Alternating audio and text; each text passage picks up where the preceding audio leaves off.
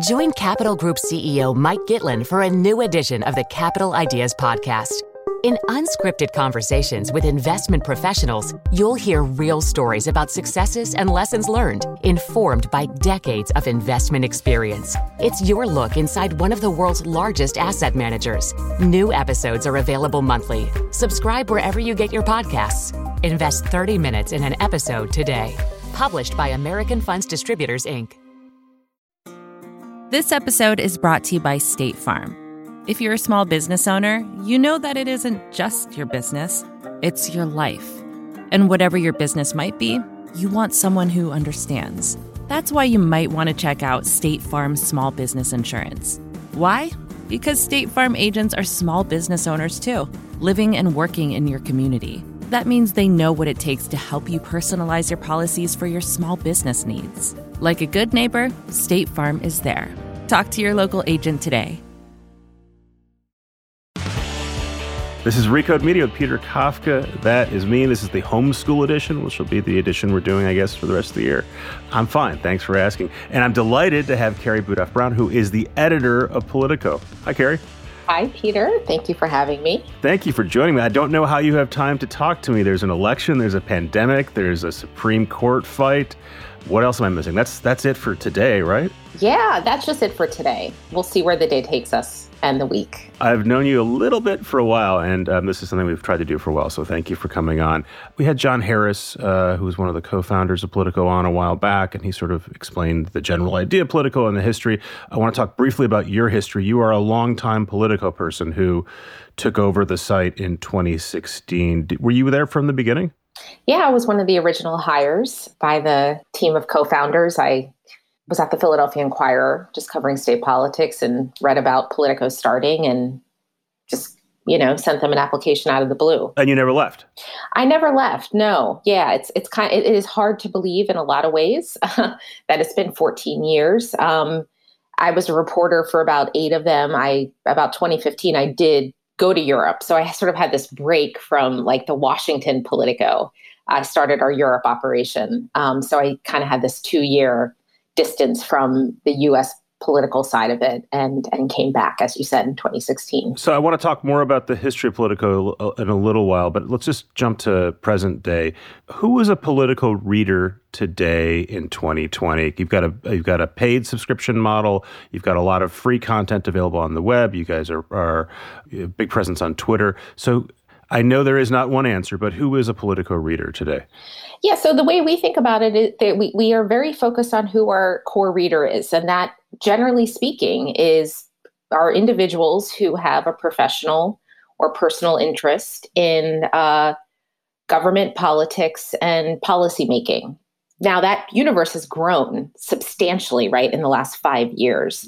But we attempt to stay true to what is our core, in that there are networks of individuals in power centers in Washington, Sacramento, Brussels, and all over this country that need trustworthy, inside the room, behind the scenes reporting on, what big decision makers are doing, thinking, saying, and how they're influencing, how the government works. And that there is a very solid core of individuals who need that information and will pay for it, to get our reporting and intelligence.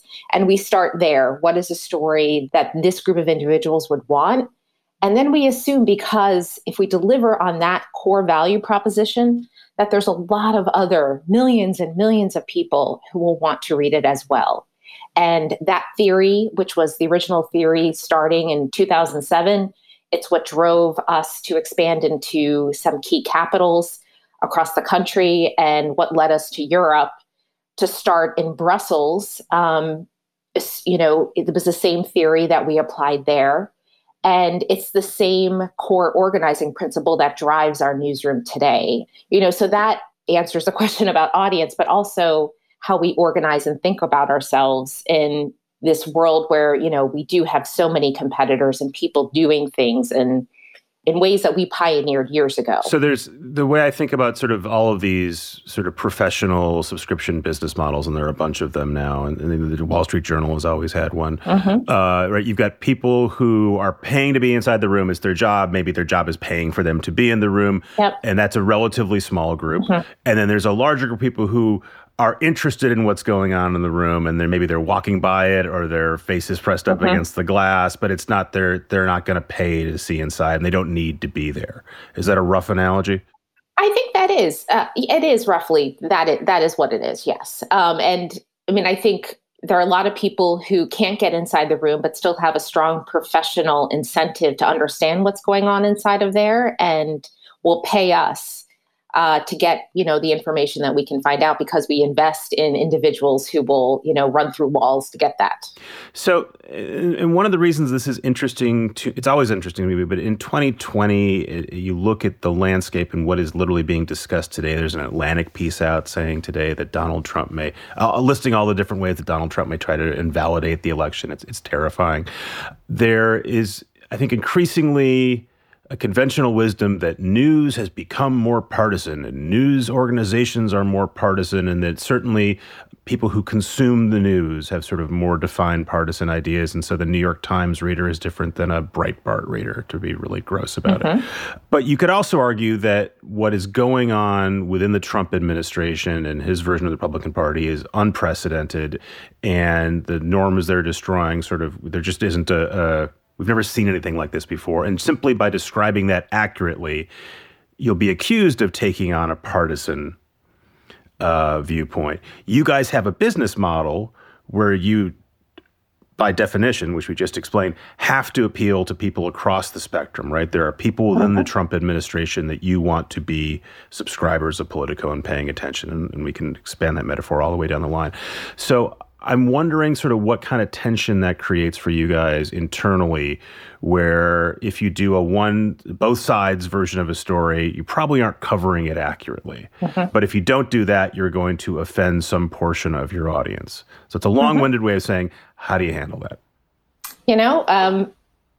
All those outcomes have happened, right? Like, I would say I'd maybe take the question to a slightly higher level and just give you a sense of the instructions and sort of what I tell the newsroom, which is, we have a fact-based approach to what we do. And sometimes the facts are more welcomed by one side or the other, but we approach things in a way that, we lean on our reporting and what our sources have told us, and we, go with that. And we don't have a point of view. You're right. Like, as an institution, we don't have an editorial board. We are very proud of our nonpartisan, as we say, the nonpartisan orientation of our business. And, I think you would find on any given day, and I see it on my Twitter feed all day long, criticism from both sides, depending on the story. There's obviously stories right now that I'm getting hit on from the right. There's stories right now we're getting hit on from the left. They're both saying we're a left-wing rag or we're a right-wing rag, right? Like, that happens. And all I can say is that I stand behind journalism that I believe is the best version of what my reporters can get at any given moment, and tell it in a way that is true to what they found out. So just to push you a little bit, that answer would have been an answer that you would have told me at any time in Politico's history, right? Certainly would have been an answer you would have given me in 2015. But 2016 on, where things are moving way beyond the pale, and I don't need to enumerate them here. Everyone listening to this understands what's going on. It seems like saying, well, we're being criticized by both sides. That sort of implies that we're doing a good job. It seems like a hard argument to maintain over the last 4 years, certainly right now. Yeah, I mean, I obviously hear you, Peter. This is something I spend a lot of time thinking about and trying to communicate in a way that takes into account exactly what you're saying. There is a reality of what is happening today, and there is in no way, like, you can look at our site at any given day and not see that we're not leaning into calling out claims by the president that are not based in fact or truth. We have it headlines throughout stories. I think what I'm saying is that there's also some sort of habits of journalism that I try to not have us lean into. Excessive use of adjectives, really testing assumptions of what we're all seeing. If you do see something that counters the narrative, lean into that. That's a good story when we're going one way and everybody else is going the other way. I am as conscious as you are about the moment that we're in and what journalism at Politico, how that is reflected in our journalism. I believe that there is still a place where we are covering government, we are covering political figures and policy maneuvers. And, we do call balls and strikes. We do say, what is true and what's not. It may not be in the style of some of our competitors, but I feel confident about where we are, and I can sleep at night in terms of what we are doing here at Politico, taking into account everything that you say there about what the world that I am speaking of. I'd like to believe that there is a place where journalism can be produced and have credibility to 60 to 70% of this country. Now, I'm well aware that ability to say that there's 60% of the country that can agree on a set of facts, like I do worry that is shrinking, right? But I believe that the style of journalism that we practice here is essential for being able to communicate with people who aren't just of one persuasion. So tying this back to your business, right? Like there's a lot of discussion at the New York Times and around the New York Times about can they afford to have conservative voices on their opinion page, because the assumption is their readers, who are now their subscribers, who are now the key to their revenue, want a certain worldview. And so if you have a pro-Trump voice there, they'll get upset. And there's all sorts of versions of that story that we've seen play out. Does the perception of bias or not bias or not being a strong enough advocate for a point of view, how has it affected your business in the last 4 years? Like I would say our business, if you just sort of ask a question about our business, right? Like our business is grown exponentially in the past, 4 years.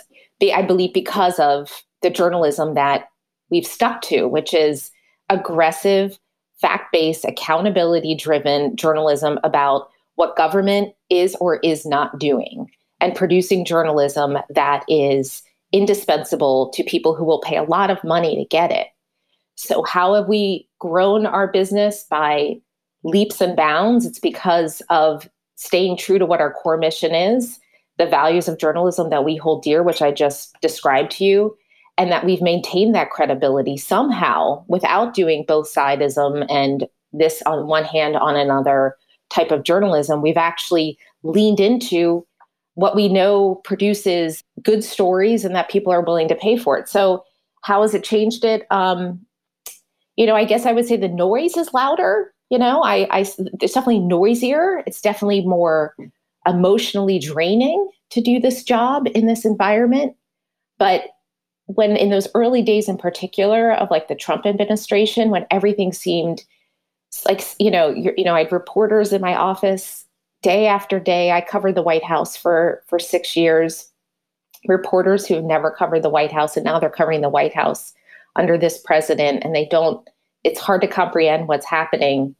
I mean, I would just say to them that, you just have to lean into our reporting and report it as we see it.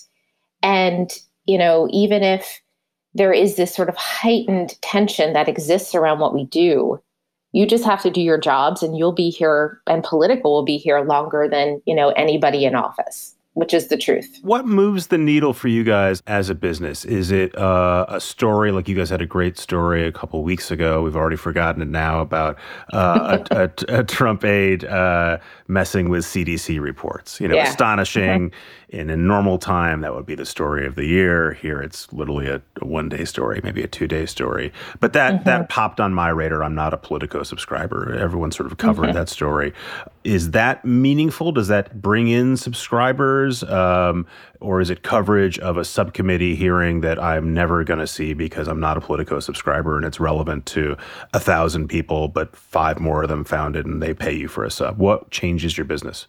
I mean, I think both of them do. We view those two things as like, two sides of the same coin. That's why we have this strong subscription service that we don't think would be as strong as it would be unless we have this high profile free site where we can have a huge amount of reach with what we do. If we just had a free site, we wouldn't have the depth of knowledge that we get from investing in reporters for the subscription service. And our subscription service, you should know, we have more than 125 journalists who are spread across, a dozen or more teams that are focused on key parts of our, economy, a healthcare team of 15 people roughly who are assigned to deeply wire agencies that a lot of people have no idea exists. And because we invest in them going deep for our subscribers and getting the scoop on the paper that's going to come out, or a regulation that's going to change the way a whole sector of the economy operates, by getting that information first, by investing in individuals who care about that, we will then surface information that leads to the story you're describing, which is finding out that a key aide to, Alex Azar, the HHS secretary, along with folks that he hired, were putting an enormous amount of pressure on the CDC to not release information that did not comport with the president's messages. We broke that story. Nobody else did. And why did we break that story on top of a string of stories that have taken down cabinet officials? We brought down the last CDC director. That was our reporting 2.5 years ago that led to Redfield being assigned. It's because we reported deeply on her. She resigned the next day. We can only do that. And I believe we stand out in this crowded media environment for the impact that we've had investing in individuals who are wired into these agencies. They break news, the micro scoops that our paying customers need. And then we provide the editing talent and support and oversight to lift them up out of those verticals to provide hugely impactful reporting that our competitors at the Post and the Times and the Journal have not done. It's because they're not set up the way we are. And when we have a setup like this, where we can go deep and lift up and have amazing impact, taking down cabinet secretaries, changing policies, opening investigations, and like we did with the CDC story, I believe our string of reporting on Mike Caputo or Seema Verma was another one of our stories where we invested. Seema Verma, the head of the Centers for Medicaid and Medicare, our reporters on their own, through one tip to one reporter, learned that the head of that agency was spending money, massive amounts of money, on outside consultants. He only got that because that's his source base. And we started on that 18 months ago, continued to report the hell out of it. It ended with a congressional investigation where the investigators told one of my reporters they had a hard time turning up information that we had not already put out into the world. And these are big, important stories that I believe are our distinctive value proposition at this time. And to get back to your original question, that helps in solidifying our position as a trusted source of information for professionals who will pay thousands of dollars for it. And then we get the added benefit of bringing that onto a free site, having that travel across multiple platforms, and then we can amplify it in a way that, has us as a player in, the biggest stories of our time. And we are set up uniquely to do that. And that's why we've had that success over the last 4 years, is because of that twin model. We're going to take a quick break, and we'll be right back. Did you know the Capital Ideas podcast now has a new monthly edition hosted by Capital Group CEO Mike Gitlin? Through the words and experiences of investment professionals, you'll discover who was their best mentor, what's a mistake they made that changed their approach, and how do they find their next great idea. Subscribe wherever you get your podcasts. Published by American Funds Distributors, Inc. This episode is brought to you by State Farm. You've heard it before. Like a good neighbor, State Farm is there. But it's more than just a tagline, because State Farm agents are small business owners themselves who live and work in your community. And if you're in the market for small business insurance, who better to work with than an agent who understands what it takes? State Farm agents can help you create a personalized insurance plan that fits your small business needs and budget. Talk to your local State Farm agent today about small business insurance. Like a good neighbor, State Farm is there. And we're back with Carrie Budoff-Brown. We keep talking about your competitors, and you laid out three of them. I think it's worth pointing out, it's astonishing how much attention there is on DC over the last 4 years. I mean, it's not surprising given what's going on in DC, but the Post-Journal, the Times, which is stocked with former Politico reporters. On one end, you've got all kinds of folks who are sort of in the aggregation business, like The Hill. You've got Axios, which is also stocked, as we all know, with former Politico people. And I assume there are many more I'm not even following. But you've been doing this for a long time. Have you ever seen this sort of concentration of media attention on Washington before? No, I mean, it's always felt intense. I mean, I covered the White House. It felt competitive then. But you were right. There is nothing that compares to this moment at all. And I saw the difference when I went to Brussels and set up a Politico there. And it is just free reign to do what we do in Washington there. And it's so fun there because nobody does it. It's so uncrowded. And it was a great experience because you could just run wild and no one was competing with you. Why do you think that is? It's not as if people in Europe aren't interested in news. People have always been intimidated by Brussels. It's boring. Others have tried it and failed. That's what they said about us when we went there. I honestly think it's because we brought a business model there that we tested in another place that was ultra competitive and we just figured it out. It was very easy to go in there and eat the lunch of the FT, the Journal, and everybody else. It's also because we invested in it too. There's power in numbers and when you hire the right people to do what people want to read. And I think it took a little bit of the Americans matching up with the Germans because it's a joint venture with Axel Springer. There was a lot there that just worked. But I love that we remain a dominant force there, and I believe we will be for a very long time. Here is just different. I came back here in 2016. I was out of the country for most of the 2016 election in its entirety. I came back I thought everyone had lost their minds here. I was so shocked at what I saw.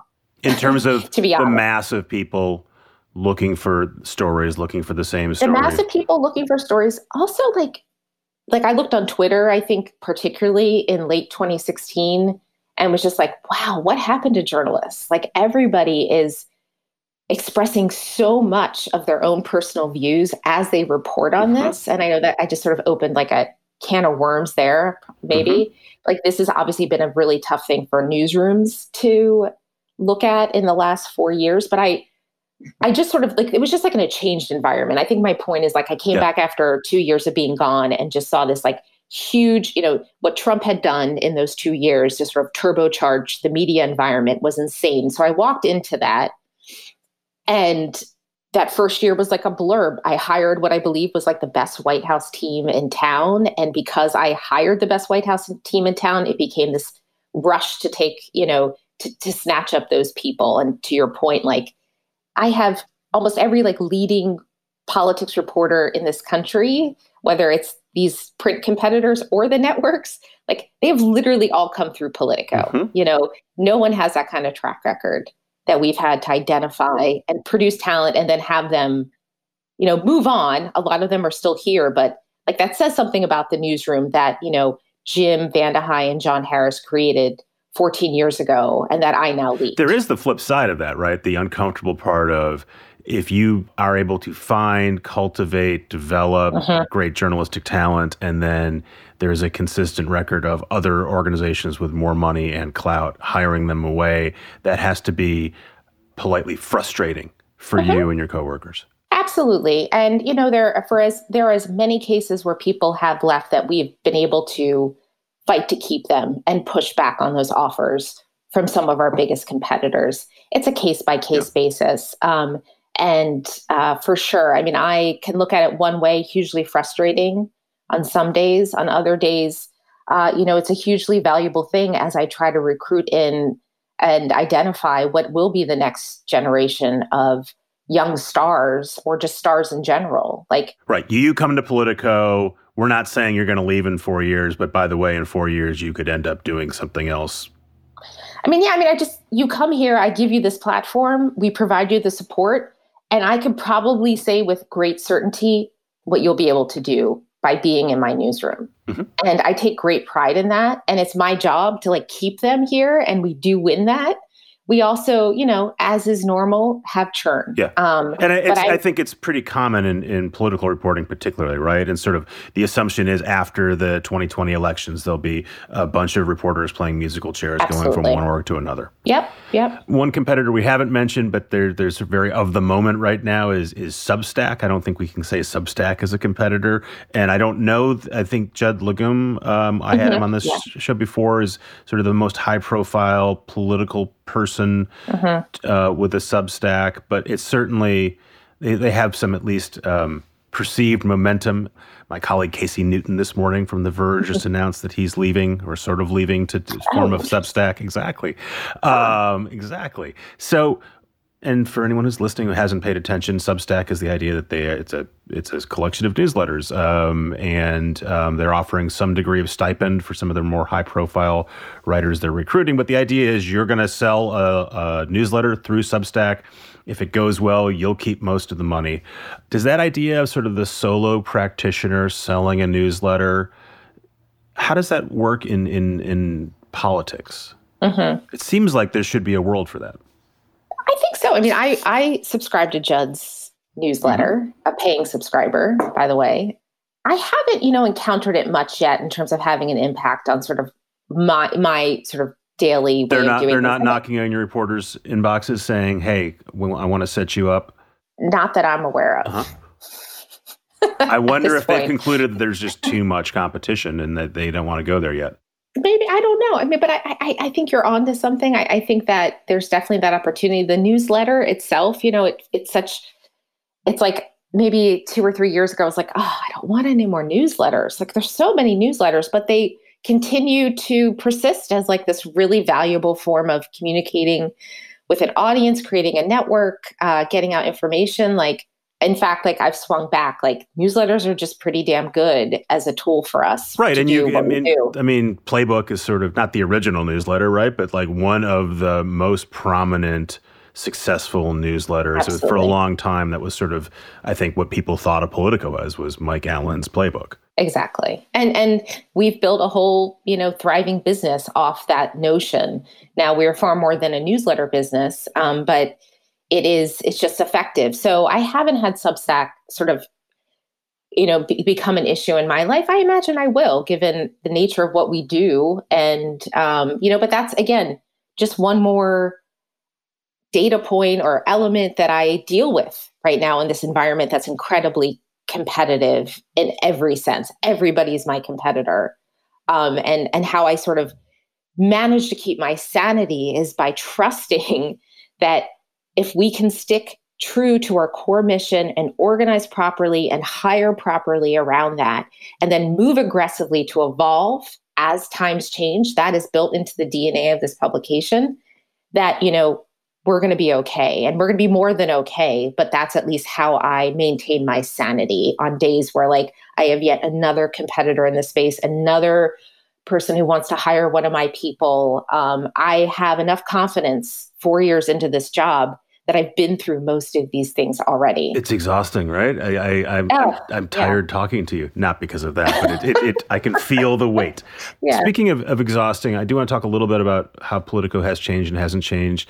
I remember when it started up, the idea was they were going to create this sort of, again, there was plenty of coverage of Washington at the time, but the pitch was we're making sort of an internet speed version of DC coverage. And the idea was you've got a swarm of youngish reporters out with BlackBerries tapping away. And every time someone utters something, that is a news item and should go out. And from the outside, it seemed sort of cartoonishly implausible.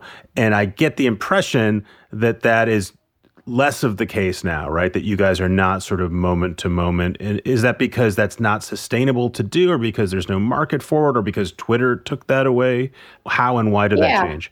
Yeah, I mean, we started roughly at the same time Twitter was, taking off.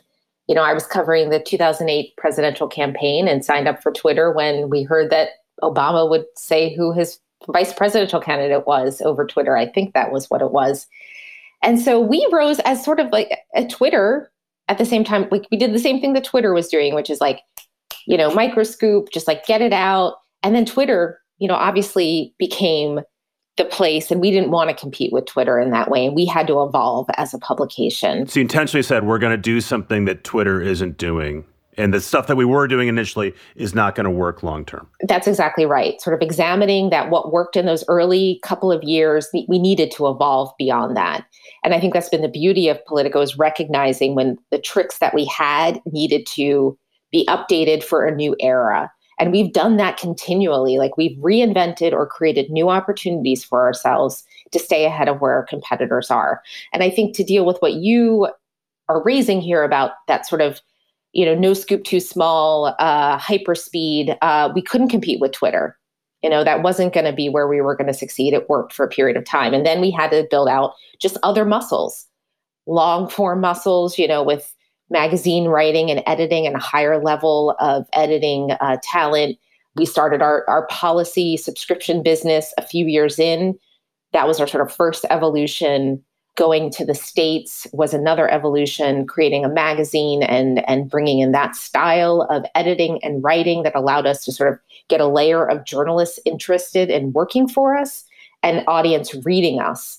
And then expanding into Europe and just sort of a bigger global expansion from there. And now we're trying, we're looking at evolving just our product set, and the way we think about our original conception of power centers used to be physical locations or agencies or departments. Now we see opportunity in networking, like-minded professionals. And I mean like-minded as an ideology, but let's say like cyber professionals, and finding other ways to connect people and layer on communities and build products specifically to serve them. As an aside, I thought that the fact that you mentioned something in passing there was great, because people don't generally want to say that out loud. But you talked about creating part of your business as a way of attracting journalists.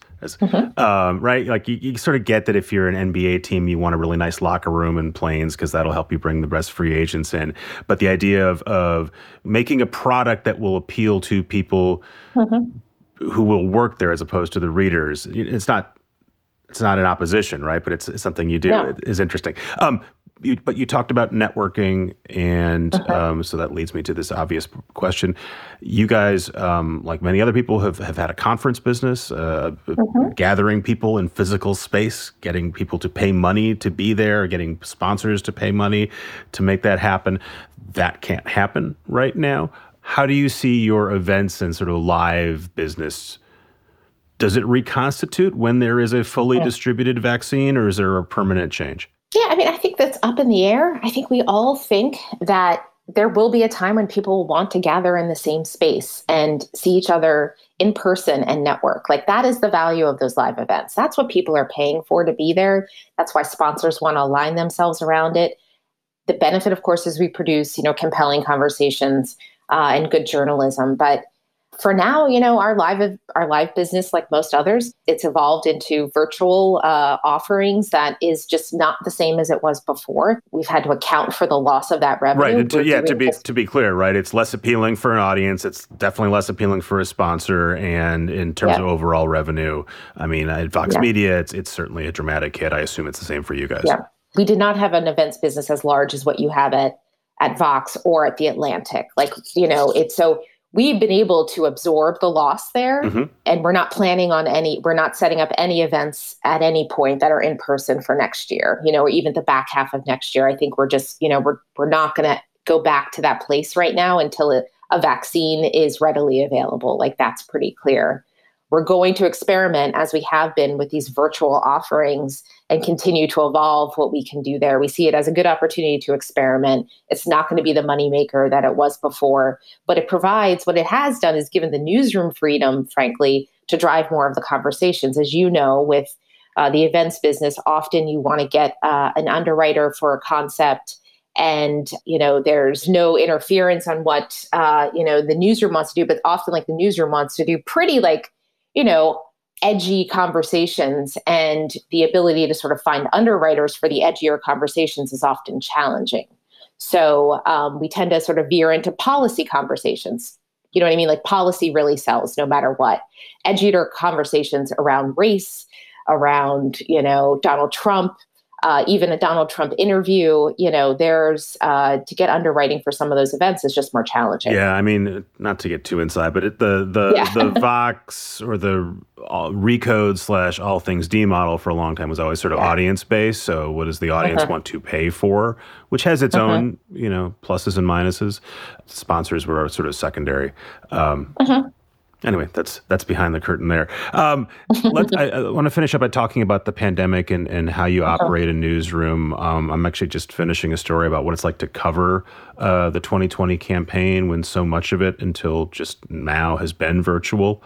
How have you guys adapted to that? I talked to one of your reporters, Alex Thompson, who's said, normally I'd be in Milwaukee, knocking on doors, and now I'm in my apartment trying to reach people in Milwaukee. How are you grappling with a kind of virtual campaign? Yeah.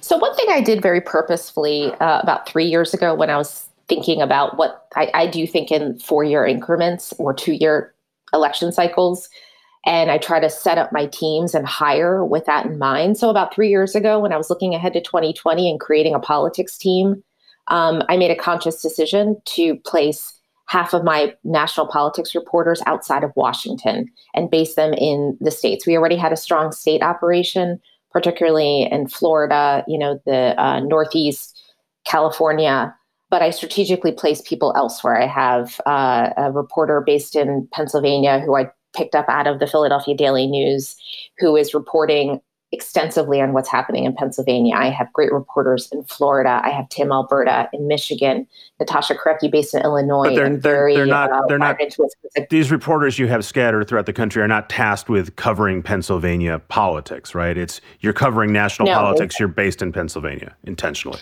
Yes.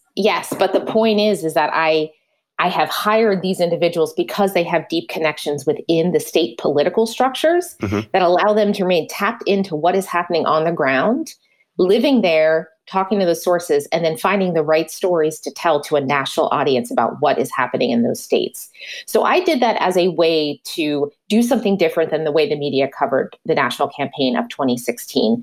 I figured that would be my safety net of sorts. I have people out in the country able to go, they live in these places and maybe they can go easily into other, places that are key. I'm going to pause you for just 1 second because there was this whole post 2016, we missed the story. We didn't understand what was happening in Michigan. What we're going to do is we're going to send our New York or Washington, D.C. based reporter out there into the heartland.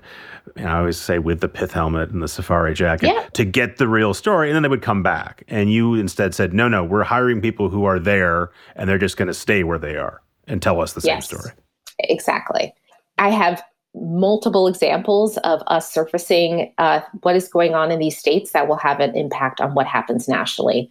So I say all that by saying I had already sort of prepared for a moment where, I wanted to do things differently with how we cover this campaign. And now that we're in a pandemic and people literally can't travel, I have reporters in the key states where this election will be decided, writing stories that our national competitors are not doing, or we will surface it before them. And then I further, organize them in these final 2 months around these swing states. This is not a national campaign. This is a state by state swing state campaign. And I have reporters assigned to 8 to 10 of the states where this will be decided. And they are reporting on them day in and day out. Some of them live there. Most of them live there. I think 2 or 3 are just connected in there through some other, way. And we're sort of organizing our reporting force with that in mind, because we have lacked the ability to go out and travel with the candidates to the degree that we want. We have to compensate for that. This is my answer so far. Now, is it sufficient? I don't know, but I know that we're doing something differently than our competitors have, and I am pretty happy with how we are set up so far. I still live in fear, of us missing something, it looking really clear in retrospect. And all I can say at the end of the day is what did I do to try to account for this new environment? And I think about that every damn day and hope that at the end, we got it right. Is there a version where, look, the fact that Joe Biden is not doing a lot of campaigns, and so there isn't a need to have someone travel with him and say, this is what he said in Milwaukee, which, by the way, you could have seen on TV or Twitter anyway. Yep. Is there a version that says, actually, it's better for us to not spend time and money and resources on that kind of travel when we could be doing other stuff. And yes, ideally, we would leave our house. But there is not a traditional campaign, and we're forced to not cover that traditional campaign where we're going to end up with a better end product. Yep, absolutely. There, doing 5 events in one day, traveling around in a bubble, that's good for sort of being able to cover a candidate and know the people around him or her.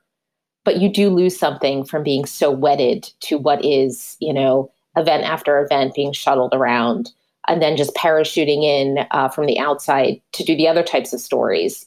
And so I would say that we're also losing something by not being able to see the candidate in action in the way that we used to. And all I can, conclude at the end of the day is that this is a multidimensional approach that we have set up with our 2020 team. And because of that, we will hit at different angles and different ways of getting at a story because we set ourselves up in such a dynamic way. I don't want to end this on a micro story, but it's too intriguing for you not to ask. As of this moment, recording this Wednesday morning, there is what I'm assuming is a temporary story about the fact that Kamala Harris has gone 42 days or 43 days without taking questions from the press, and it's a Twitter story. And then they're full of Twitter responses of her saying, doing interviews on CNN or ABC. This seems like a campaign trail story that is of interest to basically 5 people. But do you understand that story, and does it tell us anything about sort of the state of campaigning in 2020? I saw that. I was actually surprised that it's been 42 days and she hasn't done. But first of all, what is the argument? Because she's clearly speaking to people in public. Is it the idea she's not speaking to the press corps that's traveling with her? I mean, it's the whole Obama went weeks and weeks and months without doing a press conference. We would write a story and then he'd do a press conference. And they'd be like, but we did 50 other interviews with all these people. Be like, but you didn't talk to the White House press corps. You are failing. It's a little bit of the same genre. Yeah. But I have to stand by it. Facing the press, being peppered with questions that you're not necessarily prepared to answer. Now, I'm not saying these interviews are similar examples of that, but it is a different forum that she has not put herself in front of. And I think it's totally legit to call her out on that. And I was surprised to see it was 42 days. And there will be a spate of stories now written about it. And she'll appear in front of the press probably within the next few days or weeks. So you think this is just what will happen? And you can't say, look, the idea that I'm supposed to break free from the whatever event I'm doing and gather 20 of you in the back of the bus or the plane or auditorium, wherever we are, and have my formal press conference, that's not necessary. And we don't need to do that anymore. And that's a trapping of campaigning that we can move on without. And by the way, when has Mike Pence done one of these? You think, nope, she's eventually just going to bow to convention and some things still have to happen the way they're supposed to happen. I believe so, yes. Okay. Carrie Boudreaux-Brown, I'm glad we had this conversation. I'm glad you took the time. Thank you, and good luck with the rest of the year. Yeah, thank you, Peter. Great to be here. Thanks, Carrie. Thanks again to Carrie Boudreaux-Brown. She really is busy, so I really do appreciate her time. Thanks again to Jelani and Joel for producing and editing this show. Thanks again to our sponsors who bring this show to you for free. This is Recode Media. We are in the home stretch of a crazy year. We'll be back next week.